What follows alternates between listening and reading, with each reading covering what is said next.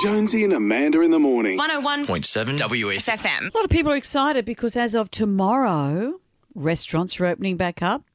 Pubs and clubs can reopen on Friday, but with some restrictions, and those restrictions are that only 10 people are allowed in there at a time and you have to order food. You can't just sit and have a drink. Right. But, you know, it's Jack's birthday on the weekend.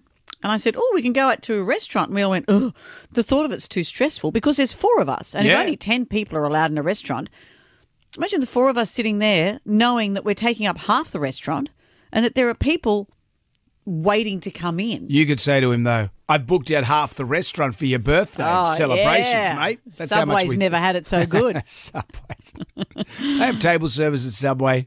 I don't know. But there's a restaurant in Washington because of they're having to obviously social distance as well. So they're using mid-century shop mannequins to fill the vacant tables so you feel like you're in a full restaurant. Because it will be weird if you're here and there's 2 other tables and that's it. Yeah. So they're filling them with fake people. A lot of pressure as well when you go to a restaurant and you're part of that 10 people.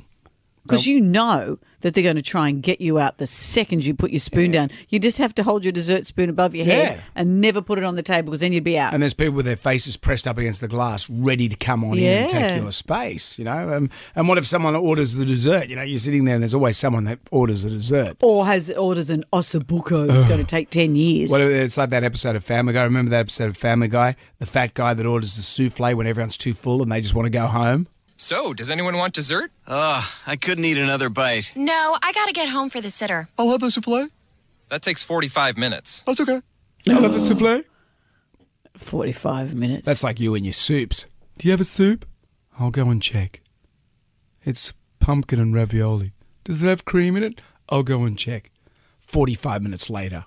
What soup has ravioli in it? Come on, don't be stupid. What's that other one? Does sound nice, though.